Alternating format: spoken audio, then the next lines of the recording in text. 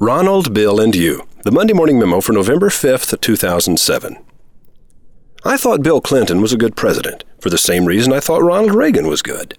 Both were excellent head cheerleaders. Their politics, personalities, and characters were different, but each had a similar ability to keep things from spinning out of control. Every organization has a head cheerleader. Their business card usually says, manager. The head cheerleader's job is to keep talented hotheads, sycophantic suck-ups, whining excuse-makers, moon-eyed lunatics, and plotting paranoids all headed in the same general direction. They have to make everyone feel like everything's going to be all right. Are there really people who can do this job?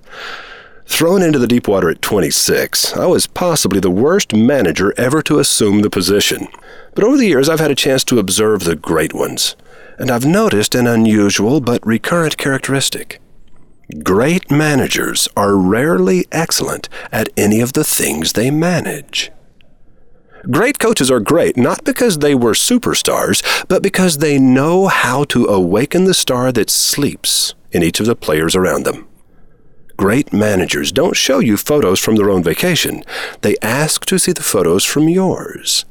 And it makes them happy to see you had a wonderful time.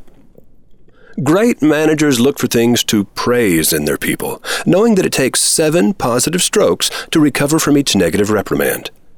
Think about it.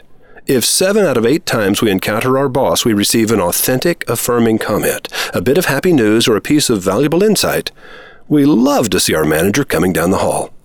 But if our encounters with the manager leave us deflated, discouraged, or scared, our hearts sink when we see them coming. Do your people love to see you coming? If not, begin looking for things to praise. Keep your ratio of positive comments 7 times higher than your negative ones, and they'll soon begin to smile when they see you coming. This newfound attitude and confidence will bring new levels of productivity, and all because you believed they could do it and made them believe it too. Great managers are never afraid to hire people better than themselves. Each of the 217 times David Ogilvy opened a new office for Ogilvy and Mather, he'd leave a set of Russian nesting dolls on the desk of the incoming manager.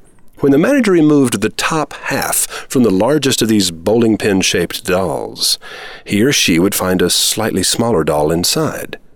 This would continue until the manager came to the tiniest doll and retrieved from its interior what looked to be the note from a fortune cookie.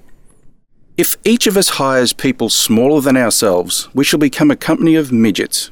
But if each of us hires people bigger than ourselves, we shall become a company of giants. David Ogilvy.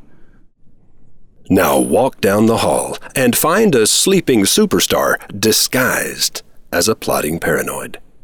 For each of the next 21 days, compliment that person every time you see them take a right action. Then prepare to meet a whole new employee on the 22nd day. Don't be surprised if they have the same name as the plodding paranoid that used to stink up the place. Go. The hallway awaits you. Roy H. Williams. By the way, if you go to the online copy of the Monday Morning Memo for November 5th, 2007, you'll find 5 very interesting and valuable hyperlinks in the PS section at the bottom of that memo. Go to mondaymorningmemo.com. Look in the Monday Morning Memo archives for November 5th, 2007.